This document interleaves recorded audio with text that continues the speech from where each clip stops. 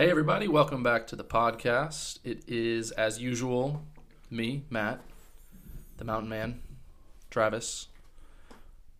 Wait, are you the Mountain Man or am I the Mountain Man? I am not the Mountain Man. Oh, okay. I thought you were saying that you, Matt, are the Mountain Man. I haven't, I don't know if you've noticed with how my facial hair works, but I haven't shaved in a little while. I wanted to know if there was anything there, and I asked Anna what she thought about it, and she said, cat.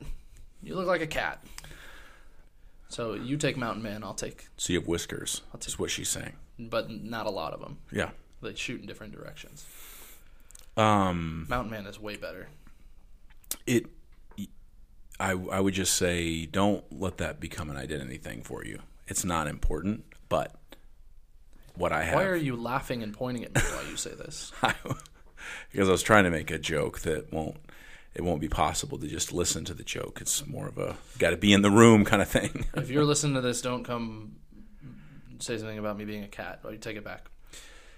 But you want it. But here's the funny thing. She says that, you know that, but you're growing the mustache. Well, I thought she was which just means gonna say that there's something about it that you like. You like not being able to grow what a real man would be able to grow. I had a conversation with Clint Harden yesterday, and he was telling me why he started growing a beard. And I said, I don't know if you can tell, but I haven't shaved in a little while. And he went, okay. And I said, I can't grow a beard. And he goes, sure you can. And for a split second, he didn't laugh or anything. Clint's a little sarcastic, so I thought he was joking with me. For a split second, I had more hope in growing a beard than I've probably ever had. It's not something that you need to think a lot about. It's just generally like it's the sign of a man that you can grow a nice beard. Did you know there's a correlation generally between people who grow beards and go bald? I would probably be fine with that because gosh, like if you're bald but you have a really cool beard, that's what I'm saying. So you just have a different look, you know. It's like, and you'd have less to take care of. You just wake up, take care of the beard and the hair on top. Who cares? But you do a lot of. I don't do anything to my hair.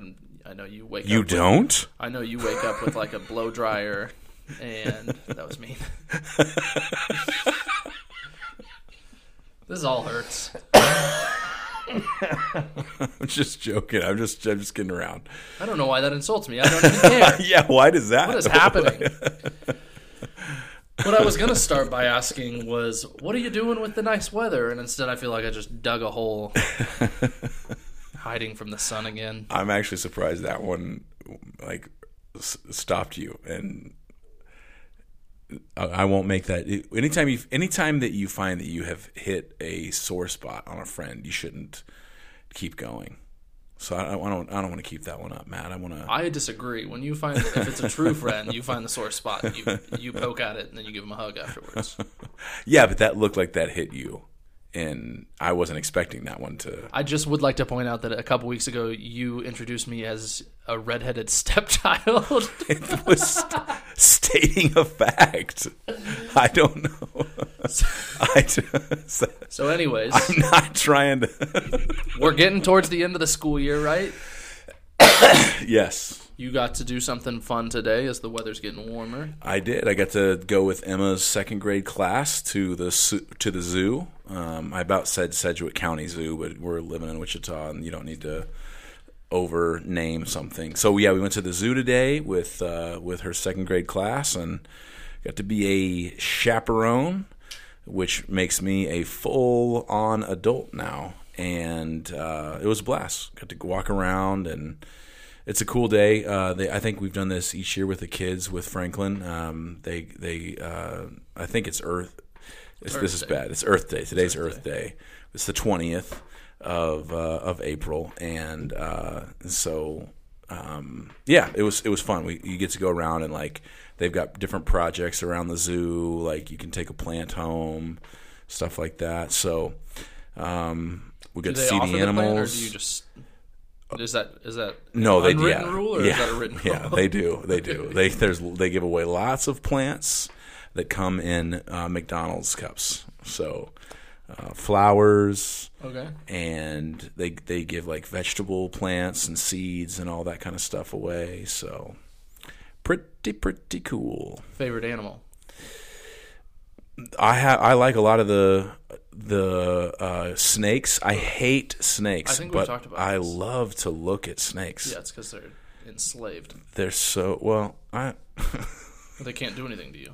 Okay, It's the perfect place. If you hate snakes, they're behind a glass door. You get to talk to them. I am so fascinated by the Gaboon viper. Do you know what this is? It's they're short. Is it the one that looks like a leaf? But yes. Oh, and they're mass. They're like huge around, and they're not like long snakes. So they almost are. They're so wild looking, but their color pattern is insane. Their heads are huge. Like straight up, its head looks like a leaf. Yes, and the whole pattern of the body looks like a leaf. It makes me anxious every time. Like I imagine stepping on that thing. Yeah. So I mean that's fascinating. So. Well, cool. Yeah, it's good morning. What about yours? Did you get to be out in the world today? And no, I had a lunch meeting and like 10 minutes in, I had to apologize that I hadn't talked to anybody yet today. Like I had my head down working on some stuff. Okay.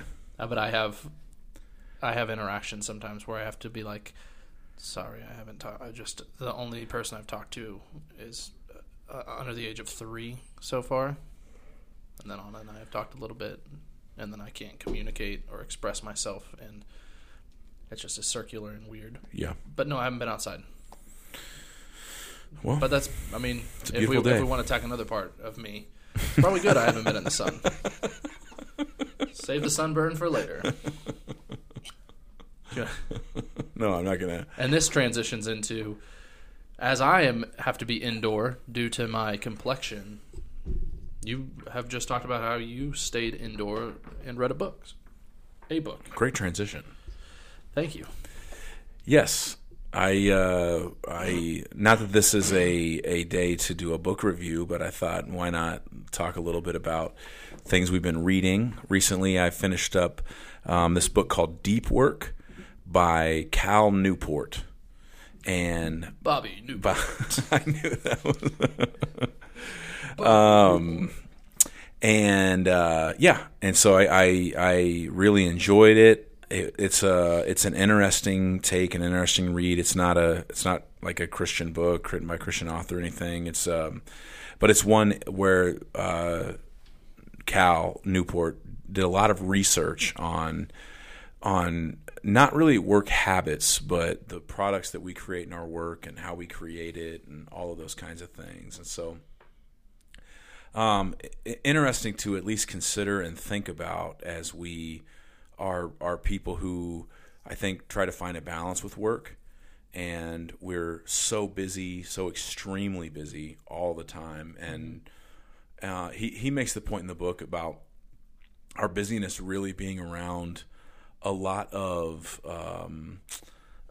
we do a lot of multitasking that at the end of the day we're not super well connected to.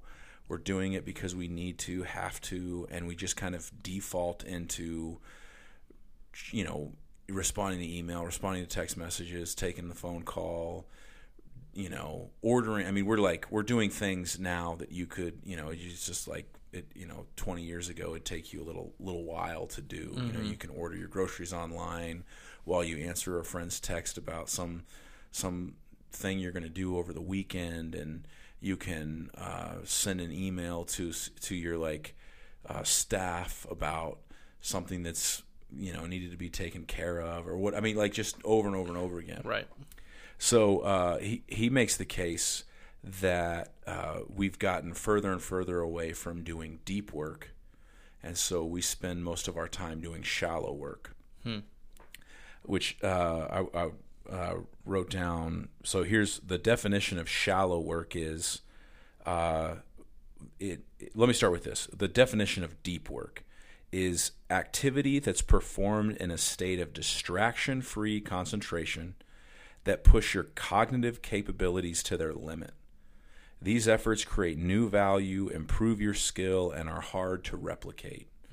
So deep work, I like to, when I'm reading through this book, I'm thinking through deep work being when I'm really locked in. Say if I'm like writing a sermon or researching something, I can get lost in how much time it's actually taking me. Yeah. I'm not like tracking, oh, that was 15 minutes or that was an hour or whatever. Yeah. I can, because I'm just really focused in on mining the info, and I'm really interested in it. And sometimes then I'm also like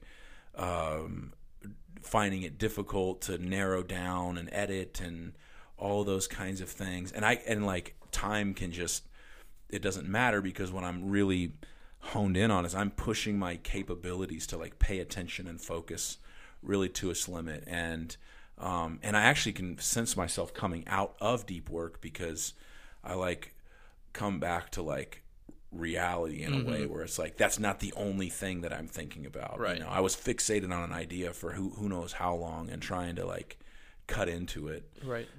So that being an example of deep work, you see this in a lot of different ways. Like somebody who's good with their hands can probably get really lost in if they start to do a project around the house, right? If they're going to change their floorboards, or they're going to put new molding around or something like that. If they're going to get into painting, if somebody's right, we can get honed in. Our minds can get really focused on one central thing that we're just concentrating on. That is really deep work, and that you can't really shortcut that. Yeah. The opposite is shallow work, where deep work is focused at your maximum cognitive function. Shallow work is logistical and administrative tasks and duties that can be done while distracted, that aren't usually creating new value and are easily replicated. Things like, emailing and chatting and, that kind of thing, where we can do something, where we can do a lot of things literally while we're distracted.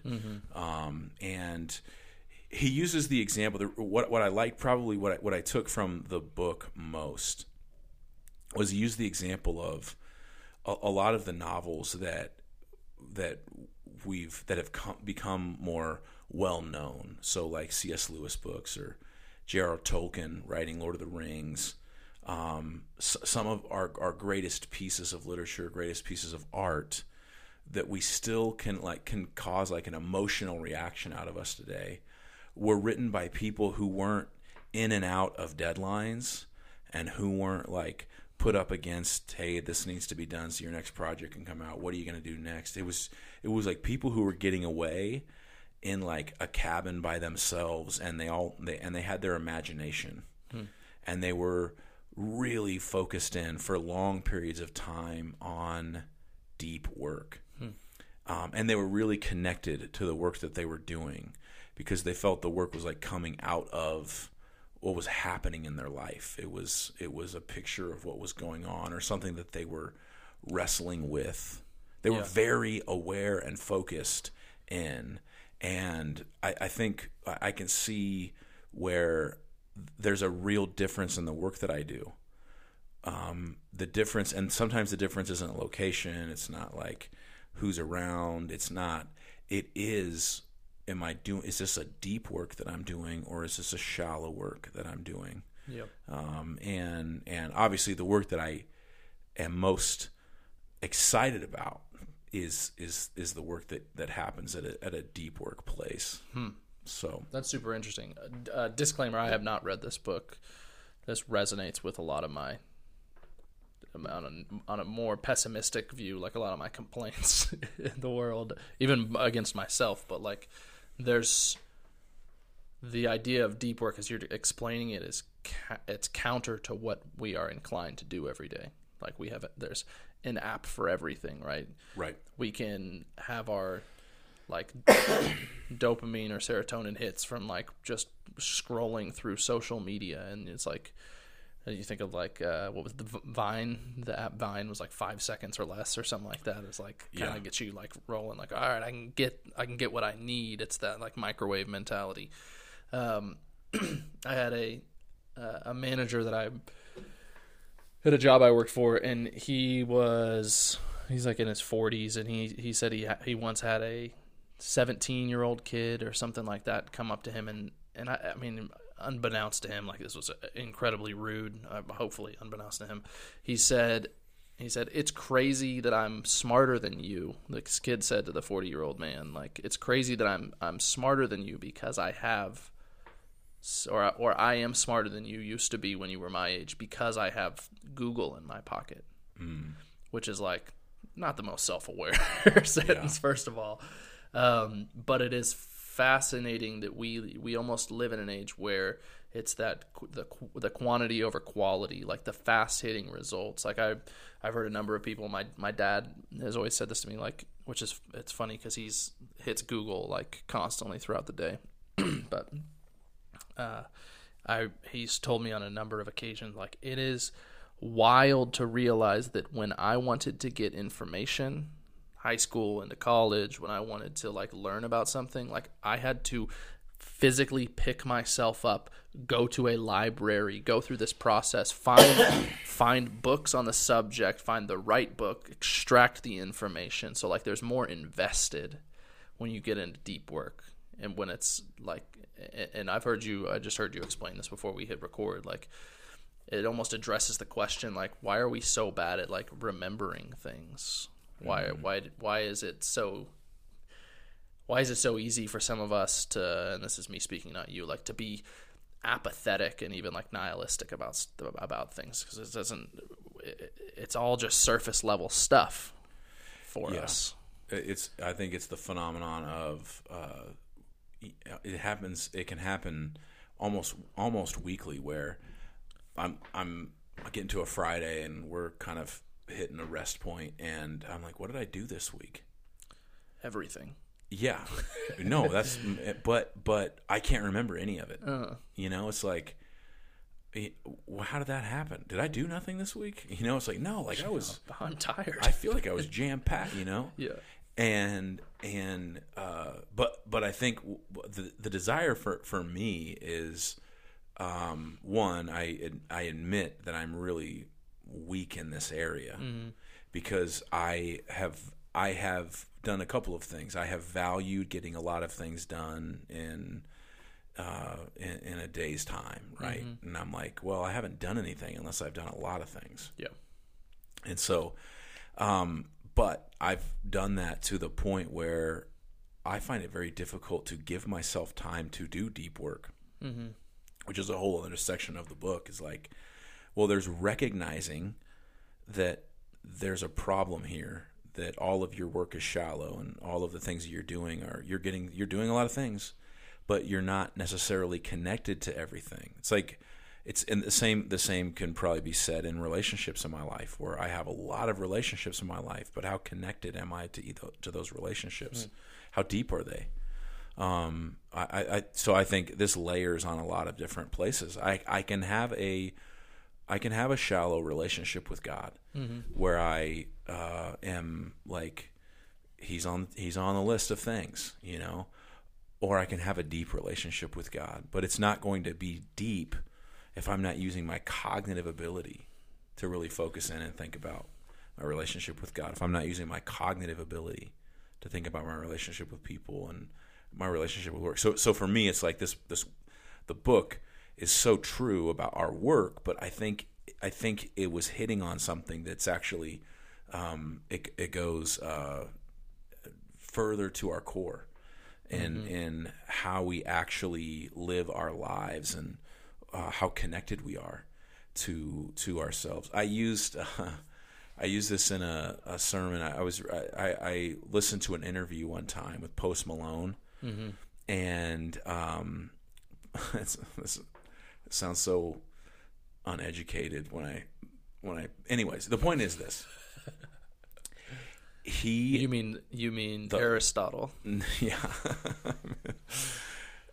Musician, kind of crazy partier type guy, right? And he's being asked about how his life is going. He was talking about, there was an element of the interview that was about substance abuse and like drugs and alcohol, and like, and I found it fascinating because he said that he came to this place of kind of a crisis. And he said it was wild because I came to this place of a crisis when I was really kind of on top of the world. I had multiple, hits, and I had this I'm flown all over the world to perform, and like I'm as famous as I could have ever dreamed, and yet I'm sitting in these rooms, partying, and I came to this place where I was like, I felt disintegrated from my life. And I thought, so what he means is that he would be like sitting in the room, but he felt like it wasn't really him in the room. He felt disassociated from his from his life. He was like, this person that's here, that's me, is not me. And I so he's like, I'm not like fully connected to everything that I'm doing. I'm present of body, but my mind and my heart aren't here actively participating. And he's like, this became like an existential crisis for me. Sure. And I think that that's easier to get to. It doesn't have to be like you've got the world at your fingertips and you realize like you've really squandered it. I think it's when we get done with the busy week and we feel disconnected from our work, from our family, from our friends, from our God. Part of that is because we've spent time kind of in the shallow, doing lots of things without really using all of our cognitive ability to be present in the things we're doing. Mm-hmm. Yeah. This makes me think about, we've talked about rest and Sabbath and everything. This hits home for me because Anna and I, especially when we lived in Manhattan, we had like this mentality as the school year, and we were around college students most of the time, so we had like 4 or 5 months in a row where we basically were like head down, go. Give ourselves a day and a half every week to kind of slow down and just try and reset. And then we had these breaks: summer break, winter break. Don't talk to anybody, basically. So we would just work ourselves. Work ourselves to the point where we were like, all right, now we recover. And we still fall into this trap. But I remember very distinctly, we lived in a third-story apartment, and we would just, to recover from the week, would just turn on TV all day. And it's this I had this idea, we both had this idea that like if we just shut everything down, then everything else would get healed. And what we needed is like, we had a shallow view, a thin view of like how to heal that. I've heard a couple interviews recently, actually. I think one with a psychologist, one with a neuroscientist, which sounds really impressive until you realize what I was doing was sitting in a room by myself clicking on YouTube reels. But one was the question was, how do we pick up a new hard talent as we get older? It's like you can't teach old dogs new tricks. And like as I'm getting older, the more I'm realizing like, oh, that feels very real to me. Yeah. And then the neuroscientist said, here's what you can do. You want to spike your adrenaline levels.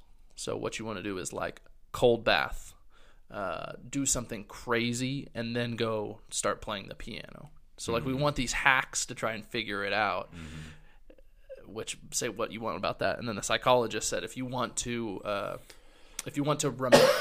remember something, like you want something to stick with you, he said in this phrasing I remember very distinctly, he said, you need to assign value to it.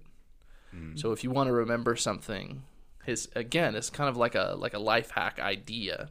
Was you repeat it to yourself. You want to memorize a quote, you want to memorize a Bible verse, whatever, like you quote it and then you almost bring yourself to a point where you're like, this has emotional value in my life.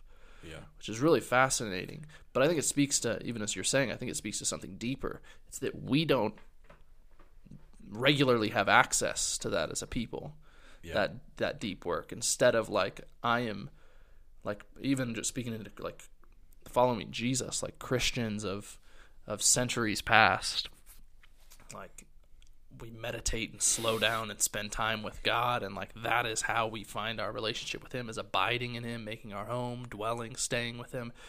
Instead, it's like, how do I remember this Bible verse? Okay, I get a 3x5 note card and put it in my backpack, or like I get a wristband and I've got the letters. Like, it's none of these things are bad things, but it's like we've almost disconnected from this idea of like, no, I just sit in it. Yeah. And I feel that idea of like having to get stuff done all the time, and that's what distracts me a lot. Yeah, no, I think that also speaks to there's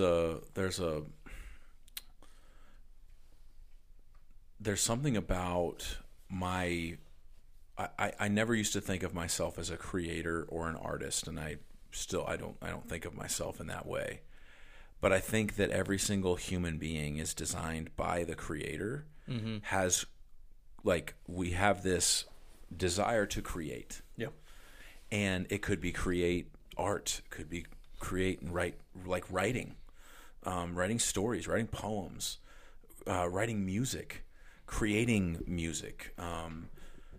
It could be people who like love to, like, I mean, you wouldn't necessarily initially put this in, but like somebody who loves to decorate their home. What are they doing? They're creating a feel and a culture, you know, inside their home. And landscapers create something outside that we look at when we drive by a home or a business, and each of those people can be particular about certain things, right? I like to, my yard is, you know, weeds and grass and everything else, right? But I love to mow, and I'm particular probably about like wanting it to be a certain length and wanting it edged, and I like the way that so that's something in me that's kind of creating, and I think we've lost the art of being artistic in some level, because we think like artistic people are the ones, and we've put art into like two categories, like painting or singing or whatever it may be, or you can design something, when really like there's a level of this deep work thing that is we need an outlet for us to fully push our cognitive abilities to even create something. So in my work, if I'm just doing detail-oriented, multitasking, checking things off the list constantly, just boom, boom, boom, boom, boom, from thing to thing to thing to thing, meeting to meeting to meeting to meeting, and I'm not like having what I would call like a whiteboard session where I'm creating an idea or a thought or a you know, something about a ministry, or even creating my calendar for the next month. I am, you know, burning out. I'm slowly just living in the shallow area and not fully connected to everything like God has wired me for and wants me to do. And I feel that's part of why I feel I can at times feel disconnected, because I'm not using that part of me. You said earlier about like this, having this hobby. You know, we have hobbies when we're younger and we kind of lose them when we get older. Mm-hmm. Well, hobbies are around that whole thing, like of what we enjoy doing that we kind of can focus in on. Yeah, it is interesting.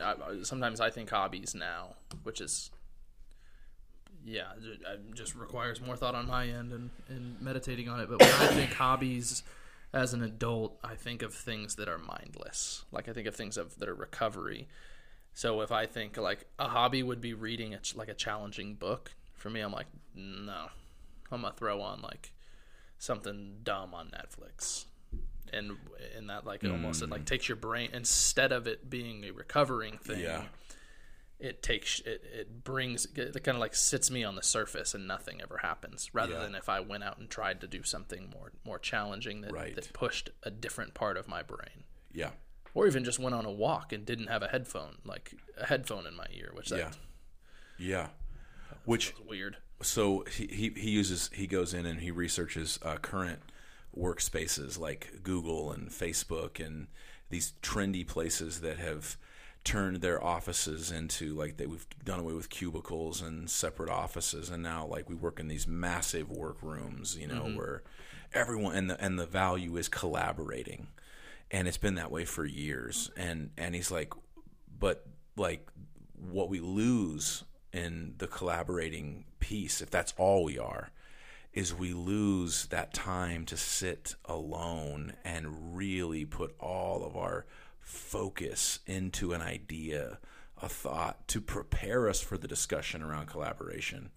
And I think there's something innate in that's in us too, where we don't like being alone. Mm-hmm. We don't want to run with our thoughts, and we don't want to sit and ponder and think through some of the bigger things in life at times. And we just kind of fall into a default of over and over and over again, people over and over again, that. So I think that's an interesting component to his book as well. That correlates to, yes, community for us is essential. We have to have community. But there's also a level of, but we do need to sit and ponder our walk with Jesus. We need to sit like Jesus does, and pray and build that part of our life, that intimacy with God. That is really important. And to be intimate with God means that we have to use our cognitive ability and focus and be undistracted. Mm-hmm. That many of us are like, sometimes I think that people have like said, well, God is, time alone with God or whatever. It's I can't sit and be quiet, or I can't just read my Bible and move on. It's like, well, part of the reason is because we sit and we have all of the options in front of us, and we don't get ourselves to actually push through that barrier of distraction to just be focused in and just give God our heart, our mind, and and that's also a part of the intimidation of picking up a hobby when you're older, right? It's because you can't do it, and what we want to do is things that we're good at. Yeah, and like not to get into like the psychiatric part of it, but like that's also like that. That's the thing that imprisons us sometimes, is that our incapacity to like step out of our boundaries that we've built up. So the idea that like I can't do that is like, yeah, most of us can't by nature. Yeah. For me, as you're talking, what's convicting and challenging is, like you, I am a breadth of information where there's always things coming in and always things coming out. What I don't, and sometimes I can make that seem like I'm doing things that are deeper, and instead I just stack a lot of weight on the surface, and I don't actually slow down and go, all right, God, how does this affect my soul? What do you want to do with this? Instead, it's like, yep, I'm reading through the book of Luke. I got a chapter done. I asked a question about what does this word mean? And then I move on. Yeah. Or like I meet with somebody, I have a conversation with a friend, and we have some good interaction, and then I set it down and I walk away, rather than continuing to like pray for this person and think about ways that I can love them and serve them and what they said that can affect my life and what God wants to do.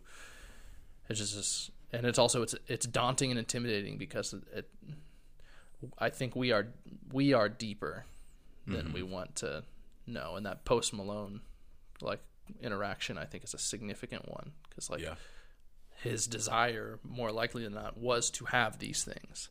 And once he has them, he's like, there's so much more to me, which is a C.S. Lewis. C.S. Lewis has a quote where he says like, what did he say? He uses like different areas in nature. Like if a man desires romance, like there's such thing as a woman. If there's if a fish desires water, there's such thing as an ocean. And he says like, if there's something within me that longs for something more, something eternal, then if we're following that law of logic, then like there is something deeper that I should be longing after and chasing after. Yeah, that's good. That makes that correlates really well. He also puts in lots of really kind of practical wisdom when it comes to the way in which we work, which I thought, resonates with me. He talks about putting principles on things like the technology that we use, and putting principles on the beginning and end of a workday. And when you say principles, you're talking like boundaries? Yeah. Creating, basically, he just encourages like creating your own principles that you are using to help you stay in a place of deep work. When not all of your work is going to be deep. There is shallow work isn't seen as like a negative in the sense of like, hey, you're an idiot for doing shallow work. It's shallow work is there's a time and a place for it. But what he's saying is that's all we are doing right now. It's just like shallow work, that we're not ever getting to a place of deep work. And so he's like, to do that, you're going to have to kind of kick against probably some bad habits. There's probably going to be a time of pushing through some pretty tough walls. And there's going to be some vulnerability that it just feels weird and awkward. And so to do that, though, it's like what you were saying before, creating value for deep work and saying, what would my life look like 6 months down the road if I set, a good chunk of my week for the deep work? Mm-hmm. What would my life look like if I picked up the hobby that wasn't just mindless, but was like, it was requiring my focus and attention? How would it reshape or reorient my life? And so there would be some things on the table that would be all of us say we don't none of us have time, right? So we're gonna have to give up.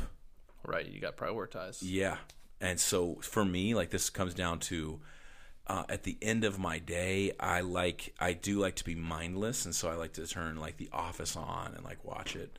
But that means, which is funny because it has value in your mind because you can quote it. Right. But that means that I may not read those extra pages in the book that I need to. So it costs me something, right?